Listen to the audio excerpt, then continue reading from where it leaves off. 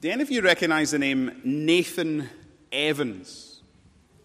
So back in 2020, Nathan was working away as a postman for the Royal Mail, and quite literally overnight he became a global internet sensation.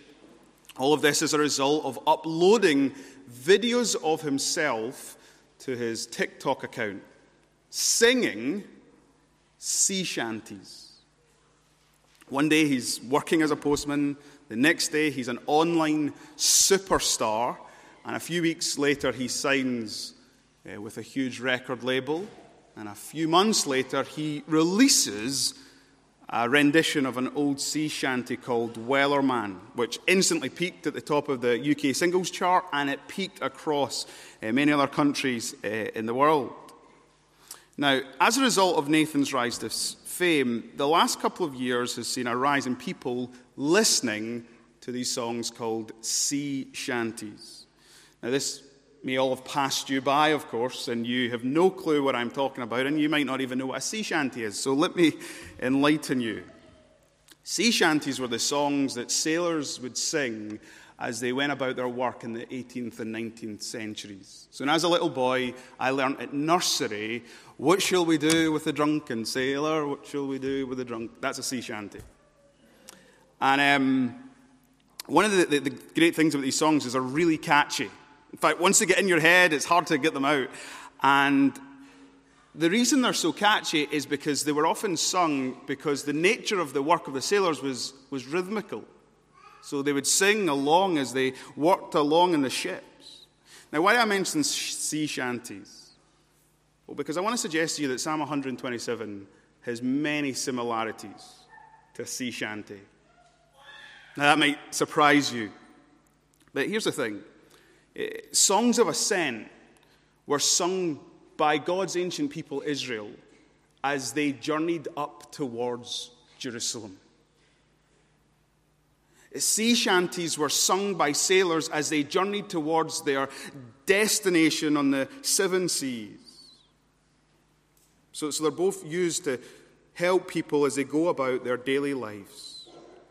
The second thing that they've got in common is if you look at the theme, the contents of many sea shanties, they're just concerned about the everyday concerns of life. The song that led Nathan Evans to fame was called Wellerman. And it was about these men whalermen on a ship, waiting for their supply ship to come, the Wellerman ship, which would have brought them sugar, tea, and rum. Well, if you read through the Songs of Ascent, the striking thing is all of them are just about the everyday concerns of life. The psalm before us, it's about building a home. It's about going to sleep. It's about raising children. Everyday realities. And there are so many other similarities between sea shanties and Songs of Ascent. Now, there is, of course, one, and probably more, differences between them. And it's this. Sea shanties were trivial in nature. They're just a bit of fun. What shall we do with a drunken sailor? The thing about Songs of Ascent is that they are songs intended to give voice to God's people's worship, while simultaneously shaping and informing their minds and hearts as to how they ought to live their lives. In fact, if you were to look down at Psalm 127 in your Bibles, you'll see that in the title of it, it says, A Song of Solomon.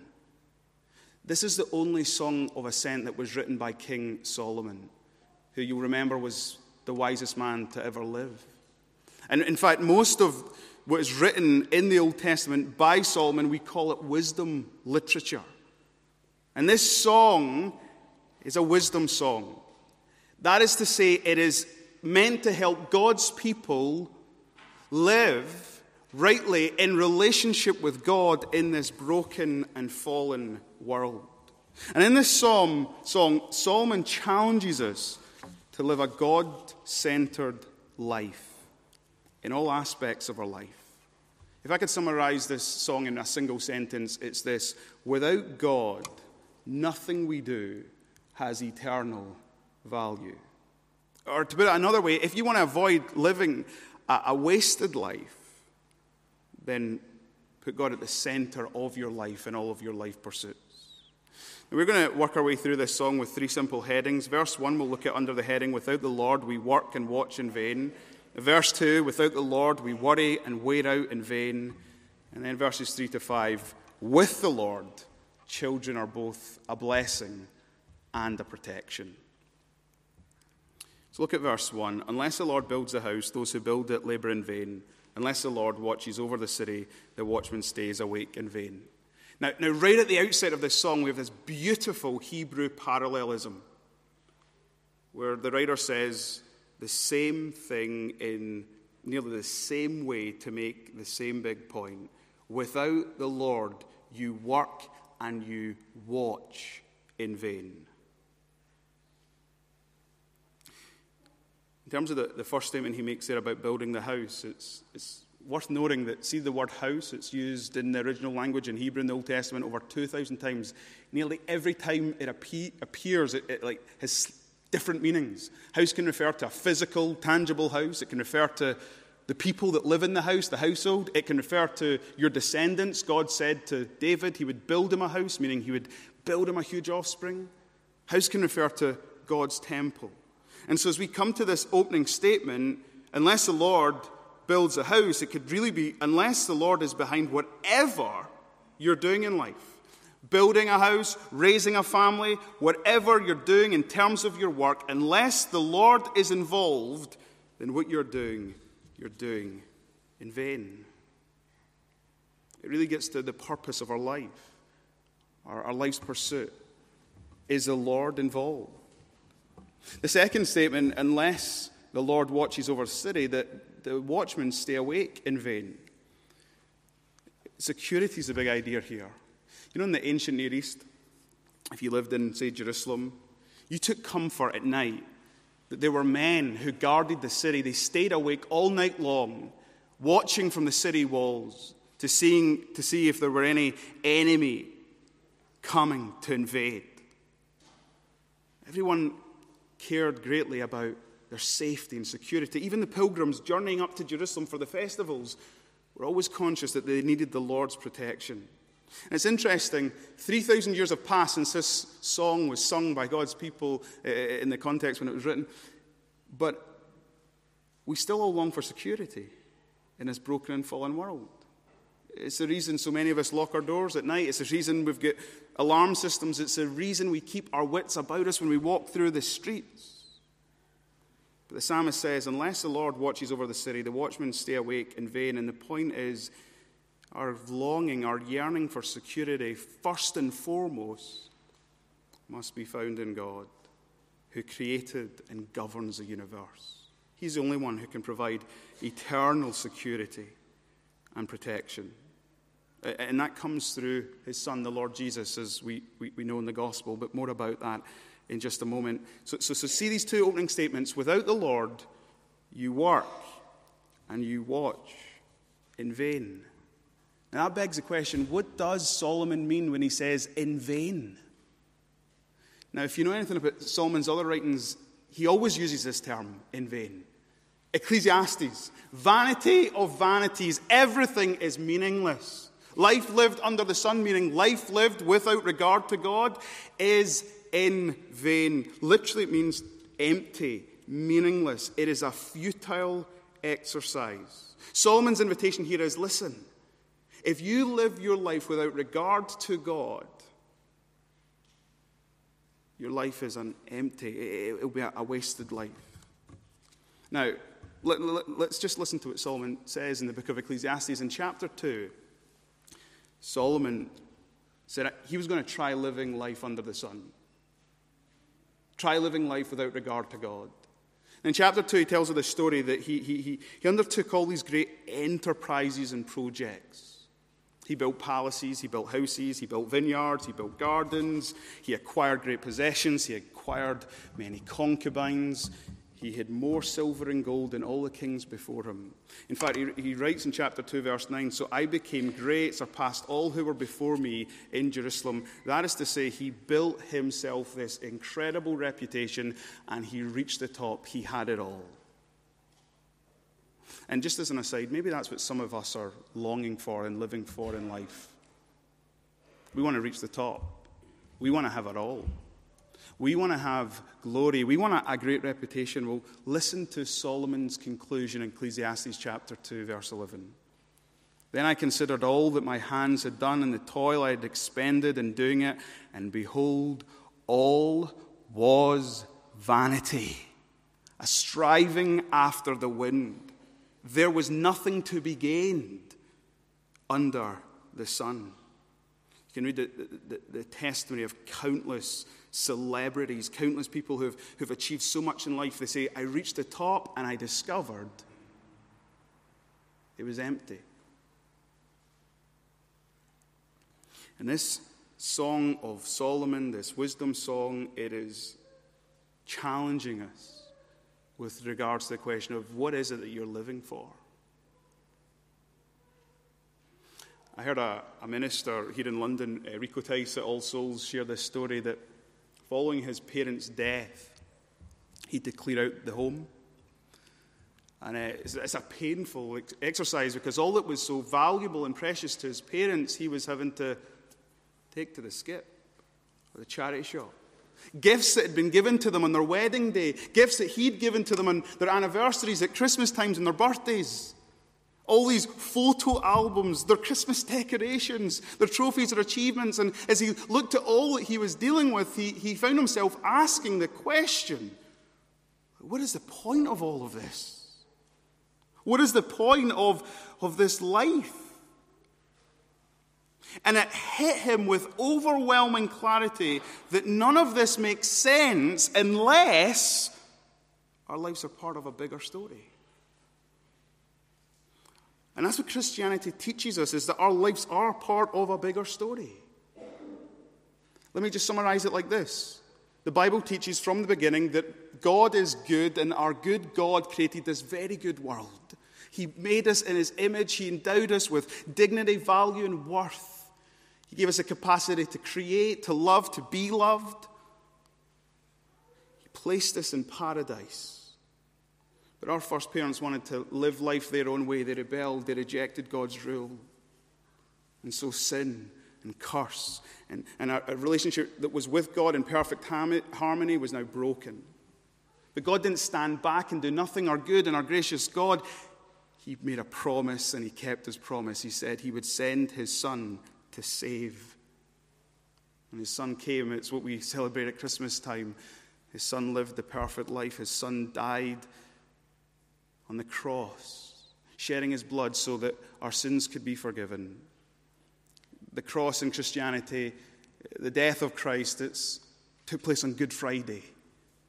And the reason it's good is because anybody who puts our faith and trust in Christ will receive the forgiveness of sins. But you know, that's not the end of the story. 3 days later, Jesus was raised from the dead. And listen, the resurrection of Jesus changes everything. That means that the Christian no longer needs to live in fear of death, because if you're united to Christ, you too will rise from the dead. You will live forevermore. The Apostle Paul, in 1 Corinthians 15, which is a chapter all about the resurrection of Jesus, ends it with this verse. Therefore, my brothers, stand firm. Let nothing move you. Always give yourselves fully to the work of the Lord, because you know that your labor in the Lord is not in vain. The resurrection of Jesus Christ means that all that we do in the Lord is not in vain. It is purpose, it is meaning, it has eternal significance. The resurrection of Jesus isn't the end of the story. The book of Revelation tells us the end of the story. Christ is going to come again. He's going to establish the new creation. There'll be no more sin, no more suffering, no more death, no more disease. We will live with God in perfect relationship as we were meant to. But do you know what it also says in Revelation chapter 14? Revelation chapter 14, verse 13 says this: Then I heard a voice from heaven say, "Write this: Blessed are the dead who die in the Lord. They'll rest from their labor, for their deeds will follow them." Anything done in this life in dependence of the Lord and for his glory will go with you until eternity. The resurrection of Jesus means that your life here and now in Christ is truly significant, meaningful. It's not lived in vain. It's not wasted. You might be here and you're listening on and you're a bit skeptic. Just, can I point out, this verse doesn't say, unless the Lord wills, nothing will happen in your life. Unless the Lord watches, you'll not be safe. Rather, what Solomon says to us is this: building your life minus dependence upon God ultimately equals emptiness. So that's the first challenge of this song that God's people were meant to sing as they journeyed through life. Here's wisdom. What are you living for? Are you living in dependence upon the Lord and for his glory? Or are you living for yourself, depending on yourself? Well, we come to the second verse and we come to our second heading. Without the Lord, we worry and we wear out in vain. Look at what it says in verse 2. It is in vain that you rise up early and go late to rest, eating the bread of anxious toil, for he gives to his beloved sleep. Now, do you know what I love about verse 2? Is that in many ways it functions as a test to see whether or not you really believe verse 1. Do you really have the Lord at the center of your life? Is God really at the center of your pursuits? So here we are in church, Sunday, and it's easy to have God at the center of all that we're doing. But what about Monday through Saturday? Is God at the center of our lives? Is God at the center of our pursuits? Well, here's Solomon's test. What does your lifestyle reveal? What does your lifestyle communicate? Does it communicate that God is at the center of your life and you're living in conscious dependence upon him, that he is the worker who's building your life, he's the worker who you're trusting in to keep you safe? Well, that's why he says, it is in vain that you rise up early and go late to rest, eating the bread of anxious toil. Let me just say this. Solomon's not rejecting the idea of hard work. But what he is saying is he's rejecting the restless, frenzied activity of someone who does not, will not, live in dependence upon their God. They think it's all down to them. They think they have to control their lives. They have to keep themselves safe. So what do? They burn the candle at both ends. They become a workaholic. Instead of working 9 to 5, they work 5 to 9. They live a life of anxious toil. Question, what does your lifestyle look like? Is it one where God is at the center and you live in complete dependence upon God, your creator, your sustainer, and the one who offers you salvation in his Son? Well, here's a test. The second test. How do you sleep at night? How do you sleep at night? Look at the end of verse 2. For God gives to his beloved sleep. The person who trusts and believes and rests in who God is and what God has done, they can put their head on the pillow and know that God is in control. Now, that doesn't mean you won't have worries and anxieties. It means that you'll take your worries and your anxieties and you'll leave them with God and you'll go to bed and you'll enjoy the sleep that he gives you. God delights to give those he loves sleep.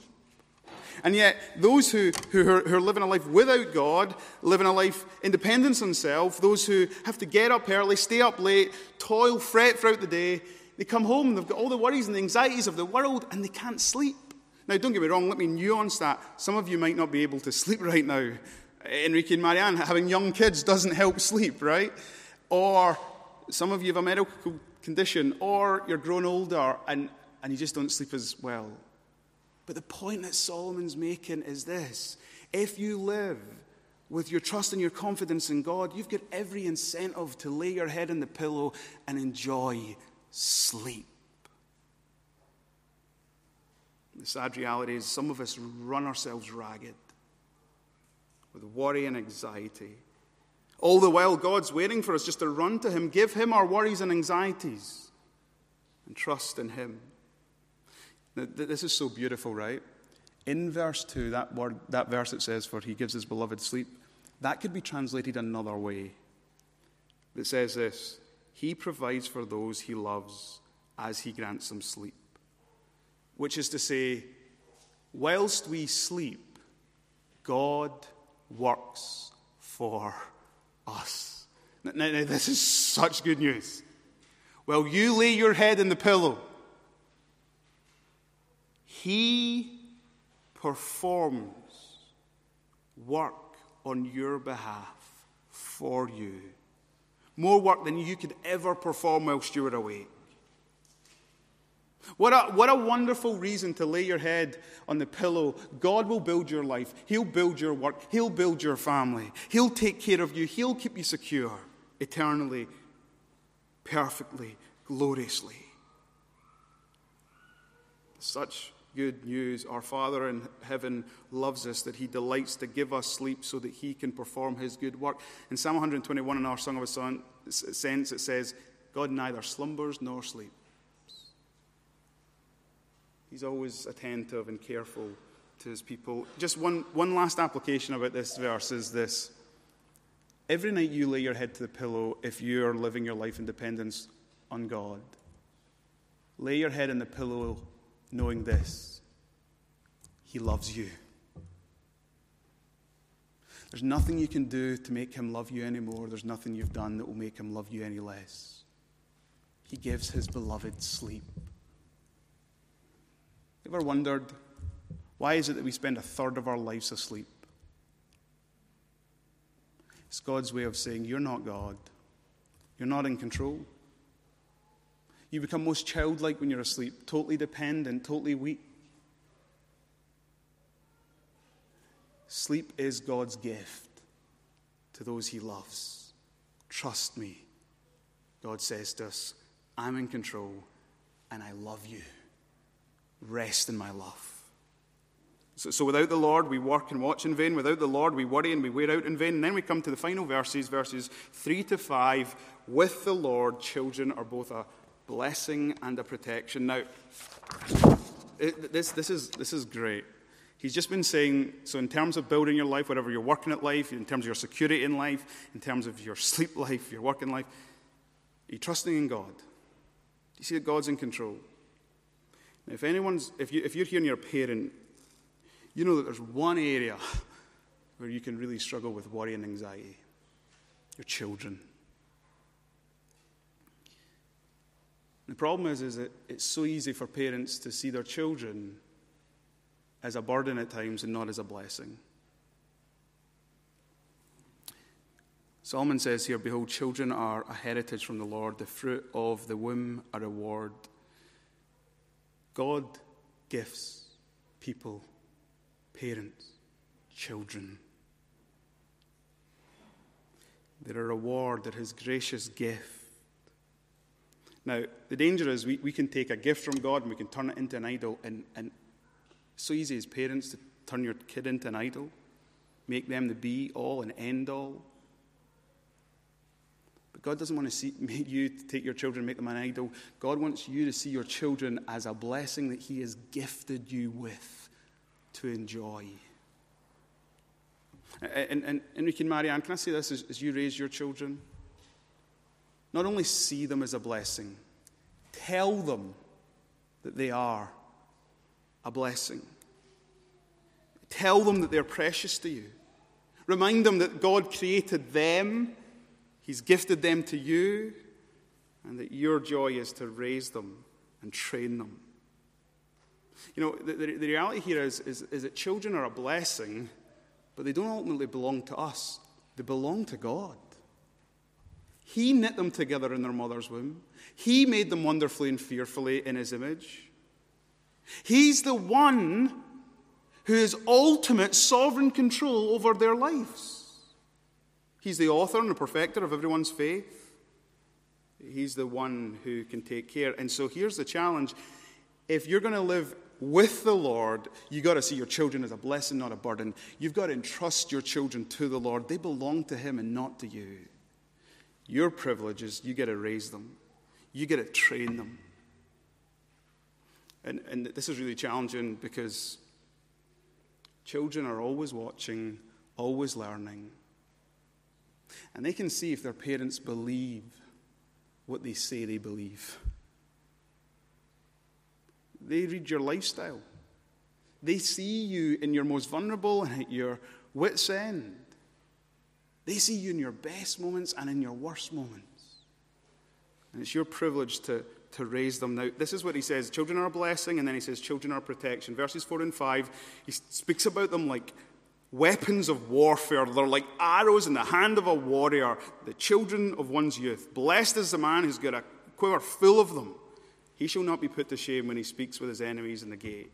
And the picture here is when the parents are old and they're at their most vulnerable, their children stand behind them to protect them.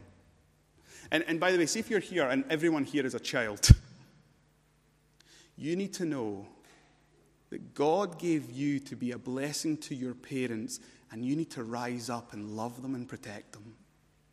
Show them that they matter to you. Bless them as they have blessed you.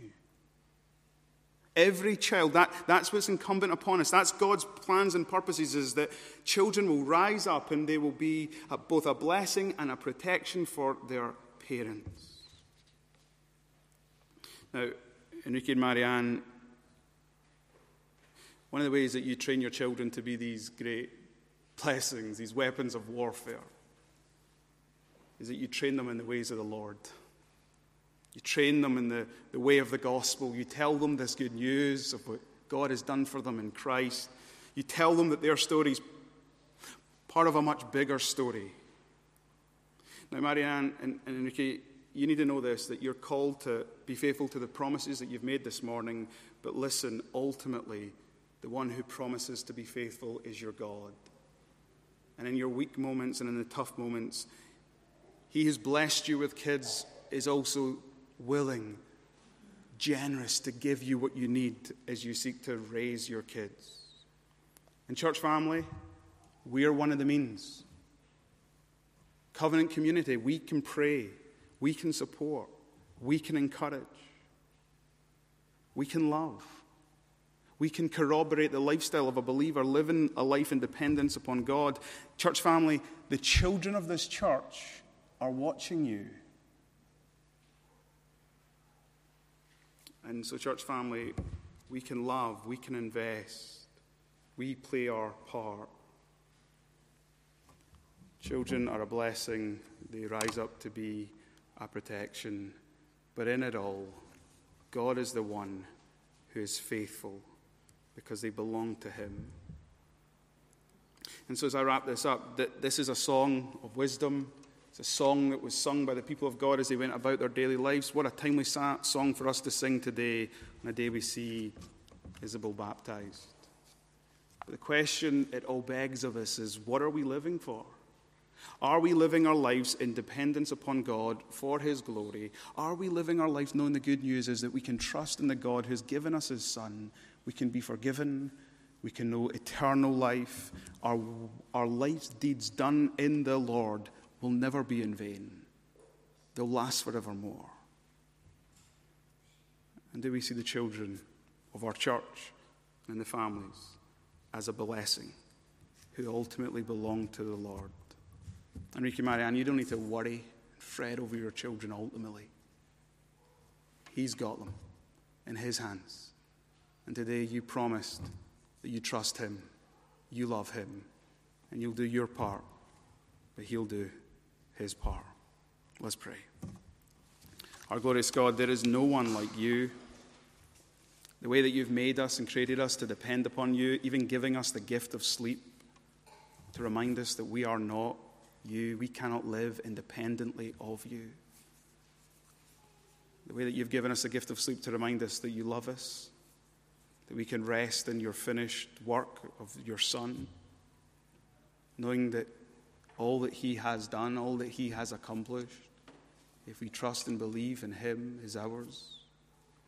Thank you for the fact that the blessings that you give to us, promises that you make with us, are promises for us and for our children. Lord, we do thank you for the children of our church. Thank you for the way in which they are your gift to us. We pray that even as a church family, we would love them, shepherd them, invest in them, but ultimately entrust them to you. And we would see the children of this church grow up to be a blessing to this world. And Lord, we find the challenge that we are all children. And we pray that we'd be challenged to think about how we live our lives, yes, as children of our parents, our earthly parents, but all the more how we live our lives in light of the fact that we are children of you, the Most High God, adopted into your family through your Son. Lord God, we thank you that as part of this family, we get to rejoice with those who rejoice. And this morning we rejoice in the good news of Frederick and Iona, and we rejoice in the prospect of an upcoming marriage. We thank you, Lord, for their love for one another.